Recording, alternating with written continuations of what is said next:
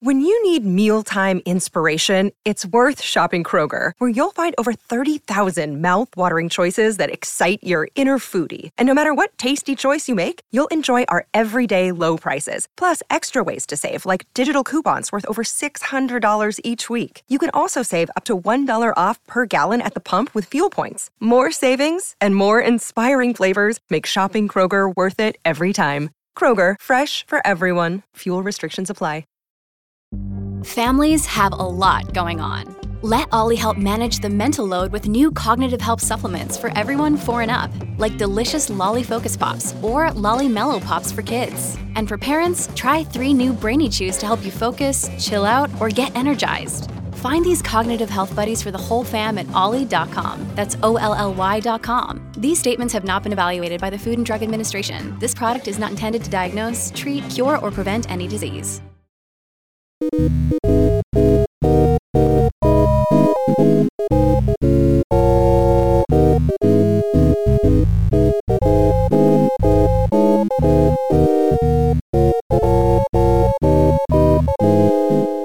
studio de Edstuff à Dublin, vous écoutez un mot de folklore, un podcast de la langue irlandaise et la culture irlandaise. I'm Derek O'Shea. And I'm Clodagh McGinley. And you're very welcome to today's show. Clodagh, have you seen this new Vodafone ad? The one with the boy with the crush. Give nice horses. That one.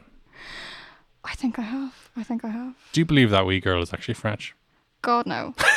The way that she says bonjour, she didn't even try. I'm sorry. Like, what were they thinking when they put that in? I am going to miss you. But she doesn't even say that's better though. She doesn't even say it like that. I'm sorry if you're the actress in the ad. It's not your fault. It was the director that effed that up. But they didn't even attempt to make her say bonjour or something. My French accent is terrible, and I definitely effed up that opening as well. So if you're French and you're listening, then very it's very trimmed, sorry. Don't worry. Oh, good stuff. Okay. Nice. But yeah, no, that ad was atrocious. Truly atrocious. I mean, it's funny because it does hark back to a tradition of Irish advertising. You might ask your mum and your dad when you go home, but ask them who's taking the horse to France. Oh, yes. Okay. I'm intrigued. Kerrygold had a series of ads, and they normally revolved around an Irish gal and a Frenchman, a handsome Frenchman would be in town for some reason. And say sometimes, yes, they'd be staying in the house, and a person might be bringing a horse to France. And during this time, there'd be a kind of very subtle, very chaste flirtation where their eyes would cross across the table as they both stuck their knives into the Kerrygold at the same time.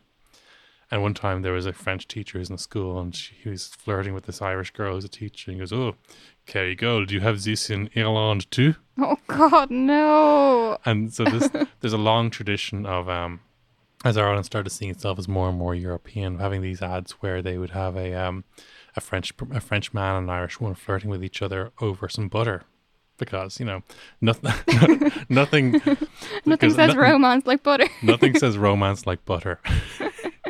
Older listeners might be familiar with a film set in Paris which involved butter. Anyway, let's not go there.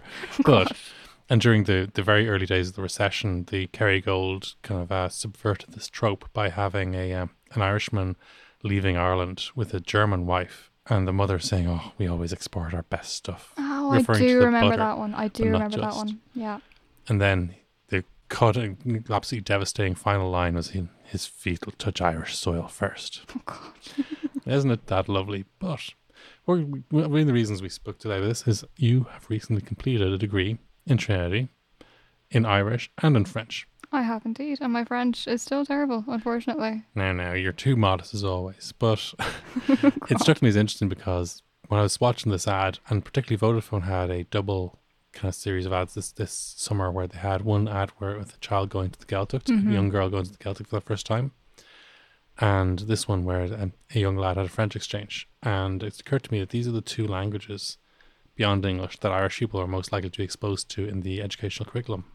Yeah, I mean, it's mainly Irish and French, and sometimes you'll get German or Spanish, but I mean, French does seem to be the most prevalent one. And, people say that it's one of the more straightforward ones. Like, German is a really hard language to learn. You shouldn't do German for the junior cert because it's much, much harder than French and everything else. So they say.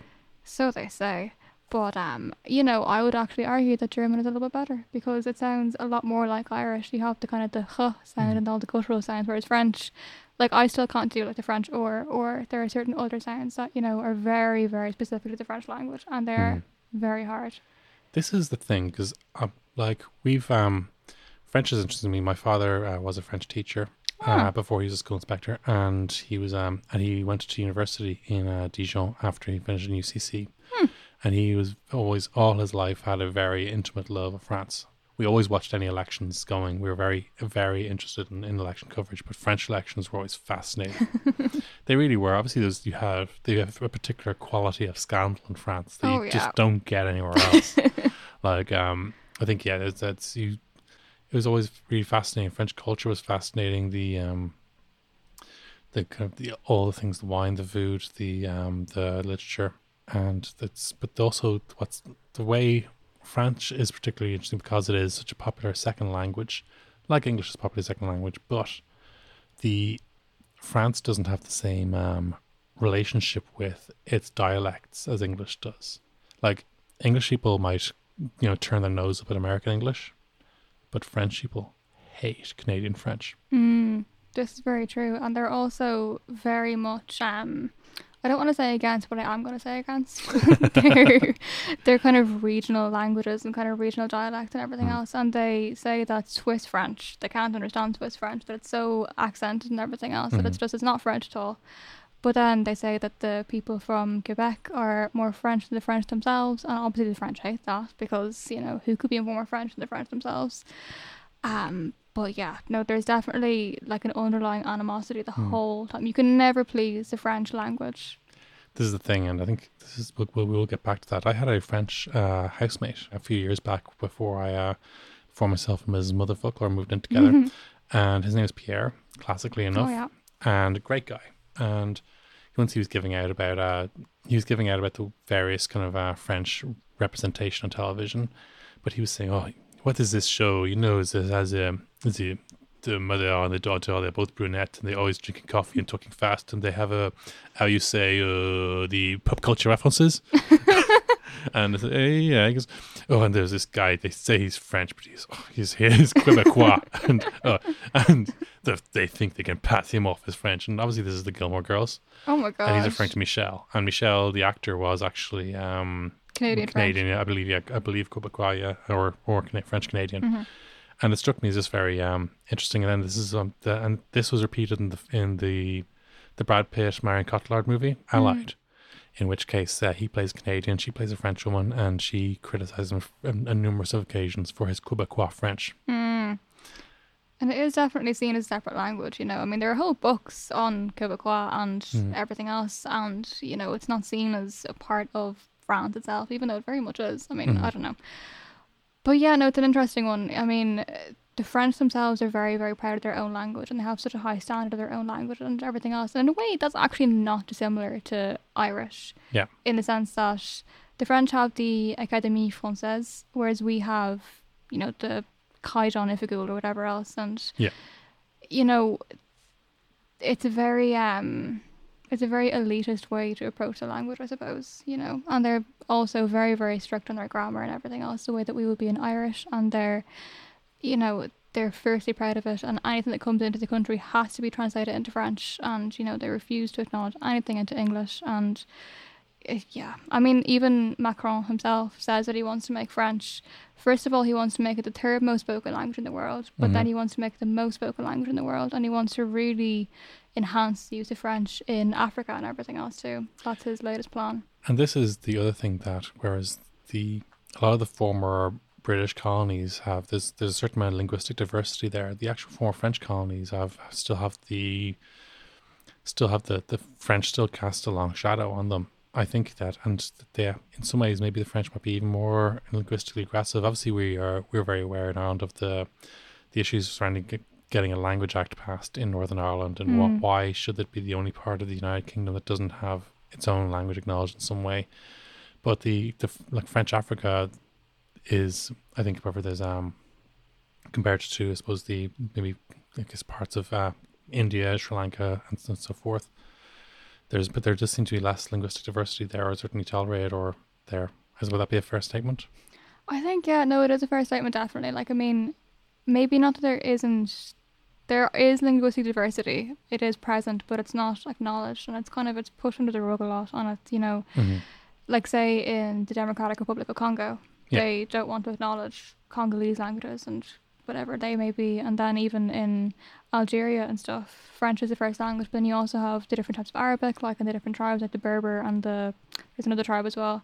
They'll come back to me later, but they, the Francophonie, the actual body that kind of regulates French, and says that they have 52 or 53 member states, I think, or something, and then like 80 something kind of places that like French is spoken, I suppose. They're very, very forthright, and they will never be tarnished, and they will always fight for French as much as they can, and it gets a little bit insufferable at times, I think. I think so, and it's particularly when one of the reasons that French linguistic aggression is of particular concern to us. And, we do love France here. Oh, yeah. But obviously, with the advance of Brexit, first of all, there's the ongoing status of Irish being observed and respected. And then there's also the fact that Ireland will be the biggest English language speaking jurisdiction in the EU. And it's a wonderful opportunity for Hiberno English to assert itself. And we know that the actual official English of the European Union is awful. It's awfully written. The actual. I'm not sure if the French translations are as bad, or if the German versions are as bad. But certainly there is a chance for, effectively, much as Tuscan has been decided to be the official version of Italian, there's a chance for Hiberno English to actually assert itself as the kinder, nicer version of English that is the official English of the European Union. But also that Irish continue to be respected, and both of these things are in the crosshairs of our French friends. They absolutely are, and I mean, yeah, no, they do. They are going to have a lot more significance, I think, in the future. The French language will become even more significant because, once the UK is out of the way, the French will try and assert themselves even more, I would argue. You just can't turn your back on them for a second. Oh, I know. Scoundrels, so they are. Clodagh, many moons ago when I was doing my orals for my leaving cert, during my Irish oral, I slipped a French word in. And during my French oral, I believe I may have said ta pronoun. Good Lord. Shame on you. I don't believe I'm the only person who's had this shame. Oh, of course not. Sure, I did it in my university orals. I definitely said oui, non a couple of times in my Irish orals, and then in my French orals, you could think of an Irish word, but don't think of the French word. It's a very, very common thing, and I mean, even for someone like me who's used to dealing with lots of languages at once, it happens all the time, and you are powerless to stop it, quite honestly. And it's very, I mean, you shouldn't really try and stop it, I think, at one level, because it just kind of goes to show that you are multilingual. It's fantastic to be that way. And, if a word slips out here and there, it's not the end of the world. But yes, it does happen very, very frequently, even though Irish and French aren't similar at all, really. They really aren't. They're worlds apart, like. Famously in The Hostage or Anguille by Brendan Behan, there's a character who is referred to as Monsieur. He was an Irish language enthusiast, an Irish nationalist of sorts. And effectively the idea was that there's no title equivalent to, Sir, or in Irish. And they effectively decided to find one in French instead. And obviously the fact is Monsieur was rich. But there's it does seem sometimes that official Irish has taken its lead from French in some ways. From the fact that, as you said, the network surrounding the language, the officialdom surrounding the language, they've taken a cue from that.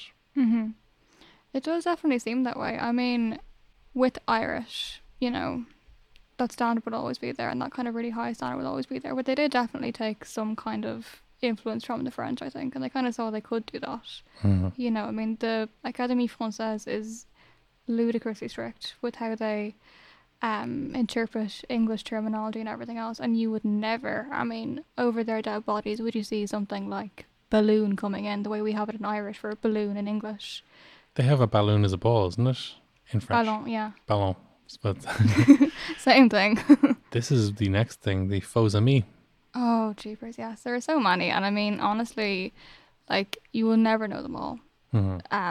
But even, I can't think of any off the top of my head. I suppose one would be like jolie. Jolie means pretty, but then, you know, jolly in English is jolly, happy. Yeah, that's right, and jolly, and it's seen as a code word as well for being plus size as well, That is which very true. isn't cool. No. But the thing is, at the same time, when we've as we move away from explicit words for being overweight, we do the implicit words become more powerful, which is a shame.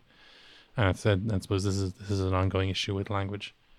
And I often wonder, when I'm very concerned about language issues in relation to certain things, especially with disability. And sometimes I wonder, though, that while if we remove certain words, we say these words are completely out of bounds, then do new words replace that hatred, replace that misunderstanding or not? And it's something I agonize about a lot. But anyway, for now, yes, jolie means pretty, but jolly means jolly. Yes, exactly. Yeah. Like, I think you think of jolly as Santa Claus and stuff, as opposed to, Ah, yeah. I mean, no, jolly is a lovely word, in fairness, but it doesn't mean pretty, you know. It sure doesn't. And you've excelled in both Irish and French in school and in university. What do you consider the different challenges? Because we know, say, French has a lot of irregular verbs. Irish doesn't. Irish has a fairly straightforward past tense. French, less so. Arguably less so, yeah. I mean, you have the imperfect and you have the preterite, I suppose. Yeah, it's a funny one. I suppose with French, there have been so many more like language learning methods that have been kind of employed like across the world, so where you don't have like that in Irish. You don't really have, to my like recollection anyway, I can't think of any acronyms that would entail all the irregular verbs in Irish, you know, whereas in French, the acronym Mr. Van's Tramped is for all the verbs that take être in the past tense as opposed to avoir. So I think because French is it's seen as such a world language, it's the teaching of it has been really, really honed really well, and it's taught, you know, in a different way to Irish. So I suppose that would be one key difference. But then I suppose because French is so much more similar to English, and there are certain words that are very similar in English that they are in French, whereas with Irish you don't really have that very frequently, and then that kind of scares people away. But yeah, no, it's very slightly easier, I would say, to learn than Irish from scratch if you've never done a language before. But I suppose then as well, once you have French, you can do all the Romantic languages. So you can do Spanish and Italian really, really easily. Like, they're so similar because, I mean, even Spanish and Italian are practically mutually intelligible, so you can understand them, you know, one or the other. I suppose, yeah, like, there's definitely a more positive attitude towards French in school than Irish because it is seen as something that can kind of open doors for you, whereas Irish is like, you know, you're kind of sitting in a locked room. And this is gets on to the next point, because so often when the practicalities of studying Irish are thrown at us, we're told, oh, you know, you do a different language, and wouldn't it be great? And the implication is that if we went to the massive expense of giving every Irish teacher in the country, you know, voluntary redundancy or retraining, and we went to the massive expense of, you know, training people up to teach coding or Mandarin Chinese or those sorts of things, and we made sure this was done in a way that it didn't only benefit schools in one particular area, and that the kid in Mayo would have the same opportunity to study Mandarin Chinese as a kid in Ballsbridge, and we made sure all these things worked, and, you know, as if, and then somehow we managed that we were all learning different languages instead with the same amount of hours in school, that things just doesn't go well. But we've seen the example of French, and Dara Breen, when he was kind enough to write the foreword of my first book. Yes. Book plug. But he was talking about the idea that even people who did fairly well in French in school, there was no driving past the Champs-Elysees in Paris laughing, and, you know, or kind of people generally, the actual amount of migration to France was still quite low, and even the amount of people, I do get people who, when they're criticizing, I say, "Oh, sure, I did French for 6 years in school, I'm fluent now," and I say, "What's the French for fluent, pal?" And then they give me a look and say, "Oh, I know Irish." And that's such a common experience. I mean, people presume that they can speak French so much better than Irish all the time. It's actually not true. I mean, like, it's like the example that you just used. I mean, if you ask them one word, they won't know it. I mean, I don't know. I mean, I think people definitely overestimate how good their French is sometimes for a start. I think people definitely overestimate how, you know, how useful their French is, say, for instance, as opposed to their Irish. They presume their Irish isn't useful because they've learned about literature and God knows what. And in French, you learn very practical, in inverted commas, French. But the reality of it is that, I mean, you know, there are always going to be things that you can't say in one language, but you can say in the other, and, you know, whatever else. But yeah, that whole thing of, you know, I learned French for 6 years, I speak it better than my Irish. Like, it honestly, like, it's not true half the time. They're talking out of their holes. Yeah, unless for some reason that they actually have absorbed a lot of French popular culture through films and stuff. But Oh yeah, and they have like French relatives, or they go on holidays to France all the time, or and, you know, something. more power to them. Yeah. But I was thinking about I did a little bit of French in primary school. After school, we had a teacher who gave us some French. So we'd have a certain amount of preparation before we went to secondary school. And one of the sentences we learned was, "Où est le centre de Georges Pompidou?" That's very specific. And this is, you know, learning directions.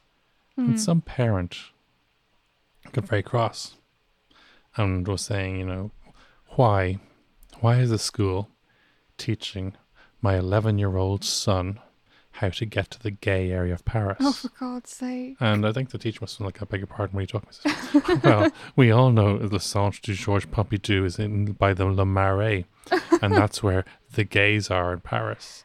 And I thought, what a leap to make. I mean, yes, I mean, but it's yes, it is technically true that Le Marais is kind of a very gay friendly area, and the Georges Pompidou Centre is nearby. But the implication, the jump to say, that there's some sort of Pied Piper kind of activity tricking children to wander, and first of all, none of us were going to be seeing Paris for a very long time yet. And then also, like, it was just an alarming conclusion to jump to. That is bizarre. That is truly bizarre. That's Ireland in the 1980s. Yeah. People saw, you know, there's creeping Jesus everywhere. But, yeah, so, but yeah, at the Centre de Georges Pompidou, you know, we heard a lot about it in school, partly because it was fun to say, but it's not that great. But whereas Paris is fantastic. Paris, yeah, like, it is a great city. Like, it's different, I would say, to how people see it sometimes. Like, I mean, it's quite kind of, I don't know, I think people see it as a very kind of elegant, chic, you know, beautiful city, but it's actually it's gritty, you know. And I mean, there's a lot to Paris, you know, it's not all what you see on the surface. And then Parisians themselves absolutely hate how the whole stereotype of Paris revolves around the Eiffel Tower and baguettes and berets and yada. And I don't blame them for that, because, you know, like, the Eiffel Tower is definitely not the nicest thing in Paris at all. No. It's very much a stereotypical image you see in a postcard. But no, Paris is a great city, and I mean, it is a very diverse kind of city, and yeah, no, like, it's definitely worth a visit. But that is ludicrous, the whole thing about it. Like, wow. Yeah, but I do think, yes, that certainly you could spend a lot of time, really fall in love with Paris and with the artwork and stuff there. But, and is there anything you found, say, from your studies of French? So, a lot of people listening now will have studied French in school, but they did not study it in university. How would you say the big difference is? The biggest difference, I would say, is that it's a step up in a sense that you are trying to become French almost. You know, it's very much about, like, Frenchification. Oh, oui. Ah, baby. But, like, it's very much about trying to assimilate into French culture, much more than it is learning the language. And that can be a good or a bad thing. I mean, I found it interminably boring at times, but, like, you know, it's, I suppose, very, very helpful when you do go to live in France, if you want to go and live in France, to be aware of the cultural differences, because there are several. And I mean, the French people themselves, like, I've had very good experience with the French people, because I think because I have French, and because, you know, I was able to converse and stuff. And at one level, I can't blame them at all for being annoyed at everybody coming over speaking English, presuming they will speak English as well, because it must get frustrating, like, at one level. But they're very firstly proud of their language, you know. But then, who are we to throw stones if we're very firstly proud? I think certainly there's a lot to learn from that pride, and the fact is that they're keeping their own Django for protected as well, and they have a great tradition, I suppose. They have a great tradition of accessible and inaccessible literature. But there's until quite recently, the big experience for those of us who were young during the noughties was the great French culture wars between France and America, the Freedom Fries era, Chirac, and there was so much kind of hatred thrown at France and this is where the expression Anglosphere started really taking over. And arguably were some of the roots of Brexit really kind of kicked in. There was always Eurosceptics, but the whole idea that the UK had a unique relationship with the United States that was cultural, that was deeply meaningful, that was rooted in World War II when the French were cowards, really came from this point. But since then, maybe there's been more, maybe there's been a bit more confidence in French popular culture and French music and things like that. For sure, yeah. I mean, there's definitely been a lot more exporting, I suppose, of like French popular culture. I mean, even musicians like Christine and the Queens, I'm not sure if anybody's heard of her, but she was huge, even in Ireland. I mean, about 2 years ago, her hit Tilted, it's a great song. But there's definitely been a lot more of that, I suppose, too, with the rise of social media. You know, Yeah. I mean, there's a hell of a lot more.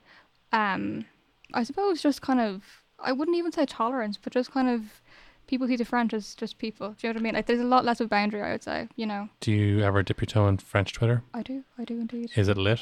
It is lit. It is very lit. They're actually hilarious sometimes. Like, they're very, like, French Twitter is a lot more scathing, I think, sometimes than, I mean, Irish Twitter is very scathing, obviously, as well. But it's fantastic for language learning. Please, like, if you're learning a language, go on to Twitter in your language that you're learning, because it's so I've learned more French on Twitter than I have in school, I would say, like, in certain respects. But yeah, no, it's definitely, and they have their own slang and their own everything else, and they have their own ways of saying, I don't even know, like, I mean, like, they abbreviate putain to PTN, and they, you know, they have all their own little kind of, like, that would be like what the F or something. And because this is a great tradition, particularly for viewers who've seen La Haine, will be familiar with the French slang for Véron, isn't it? The backwards slang. Oh, Verlan, yeah. Verlan. And some of those words, they were kind of twisted around, and there's like this long tradition. But there's other French internet slang, is there? There is. I mean, it's not so much that it's like French internet slang so much as it is they've seen English internet slang and tried to adopt it into their own. So putain would definitely be one, but they abbreviate PTN, or, you know, you would see, say, kind of very like abbreviated versions of words. So say the letter C in French pronounced c'est. Yeah. So if you wanted to say c'est cool, c'est chic, or something, you could just say c'est. You could just use the letter C, and that would be C''EST, and they abbreviate it. It's very, very abbreviated. It's almost kind of like, you know, the way that we started with like abbreviating cool to like KWL, or like, you know, like it's funny to see it kind of like on the rise that way, I think. This is because there's a version of not so much abbreviation when it's you have, like, say, when sometimes small spelled SMOL. Oh, yeah. It's not just that it's small, it's kind of a cutie version of it, and small, yeah. And so obviously the French has a technique of that. I'm not sure if that truncation has a name yet. I'm not sure if it does. I don't think it does. Hopefully when we get Ruthie Fitz on the show, she'll tell us. Yes, absolutely. But it's very interesting to see it, though. It's very interesting to see how they approach the internet the exact same as, you know, anybody else would, I guess. Not that they wouldn't. It's a bit of a stupid thing to say, but I mean, you know what I mean? Like, it's funny to see it being influenced by English, you know. But then, you know, I mean, like French Twitter, it is all through French, you know, like a lot of them would speak English, obviously, just from seeing it on Twitter or from learning it in school, maybe. But I mean, there's very much like a very specific French kind of, you know, pocket of Twitter. With its own kind of sense of humor and its own shorthands. Yeah, no, for sure. And I mean, it's so funny because I see them sometimes making jokes about learning English in school, or like they say they say things like, I mean, I saw one and it was like, Soon lang mo. Yeah, no, like, I mean, I've seen them saying things like, oh, I learned English in school for 10 years and all I can say is yes and no. Like, honestly, like, it is so funny, and it's honestly like somewhat reassuring that like that's a very universal opinion of learning languages, that like Irish is not cursed. Like, it's that's the thing. We completely have a survivor's bias. When we talk to foreigners who speak English, we are only talking to the ones that are actually able to learn English successfully. Yeah. And we don't talk to the other ones. This is the thing. Yeah, no, it's funny. So on that note, before we wrap up, do you have a favorite French word? Oh gosh, I'm sure I do. I mean, there are lots of lovely ones. I mean, the word cacahuète means peanut. That's, yeah, no, like, I mean, there are lots of very kind of elegant French words, I would say, or like kind of words that would have come from French into English that are lovely as well. Like even the word elegant itself, elegant. I like papillon. Papillon is gorgeous, yeah. Butterfly, that is gorgeous. Yeah, no, I suppose it'd be more at the French sounds I love. Like the LL is kind of more like not like a Y sound, but it's like that. So say papillon or Cotillard for Marion Cotillard. Marion Cotillard. Yes, exactly. So, it's a bientôt from me. A bientôt from me aussi. We'll catch you next time. Slán. Slán.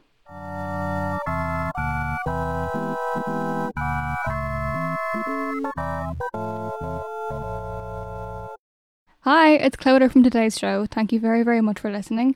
You can find the Mother Folklore podcast every Friday from the Head Stuff Network. You can rate us on iTunes, that would be much appreciated. Thank you very much to Kirsten for the artwork for today's show, and thank you very much to Brian for producing. If you're interested in looking for another podcast, you should give a listen to Up to 90. It is another Head Stuff show about the 1990s, definitely worth a listen. If you would like to contact the show, you can contact us at motherfolklore@headstuff.org. This has been a production of the Head Stuff Podcast Network.